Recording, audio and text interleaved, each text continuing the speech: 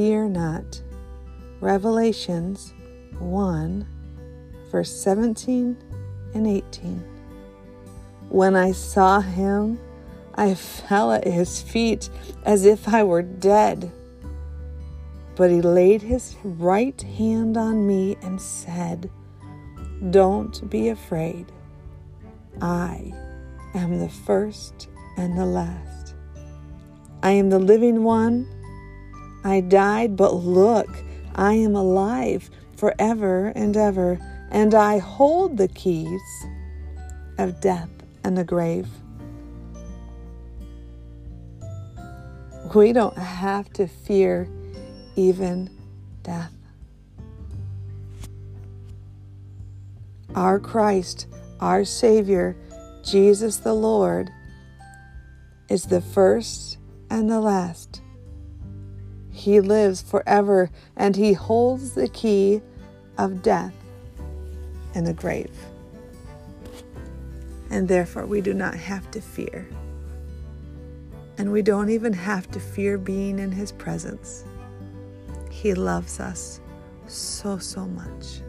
He loves you, oh, sister, so much. Today is the last day of the fear nots. There's more in the Bible. You can look them up. If you enjoy hearing these fear nots, I'm going to keep them on the podcast so you can go back and repeat them. Start back at the beginning and remind yourself every day that God is always with you. He will never leave you. He will never forsake you. He is the first and the last.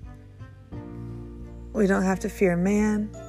We don't have to fear their words or what they can do to us, because Jesus is in control. And we don't even have to fear him, because perfect love drives out all fear. You, my sister, are completely safe in the Father's hands. That doesn't mean this world doesn't give us hard times, but it means we're never alone. It means we're never, ever alone. And you are loved. You are loved.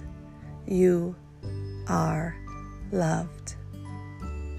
Remember that I'm going to be taking a small break, not to just be on vacation, but to actually bring the podcast into a much more clear and designed program to get the point across that I really feel God laying on my heart. And I want to do a good job for him. And I want to bring you quality shows, quality words, quality teachings. And I want to be focused. So I'm going to ask that you pray for me. That you pray for me as I prepare. We're going to relaunch in June. That's my goal. I don't have the set date. We're going to do a relaunch. And so if you haven't subscribed yet, I want you to subscribe. Please, I would love for you to give me a review.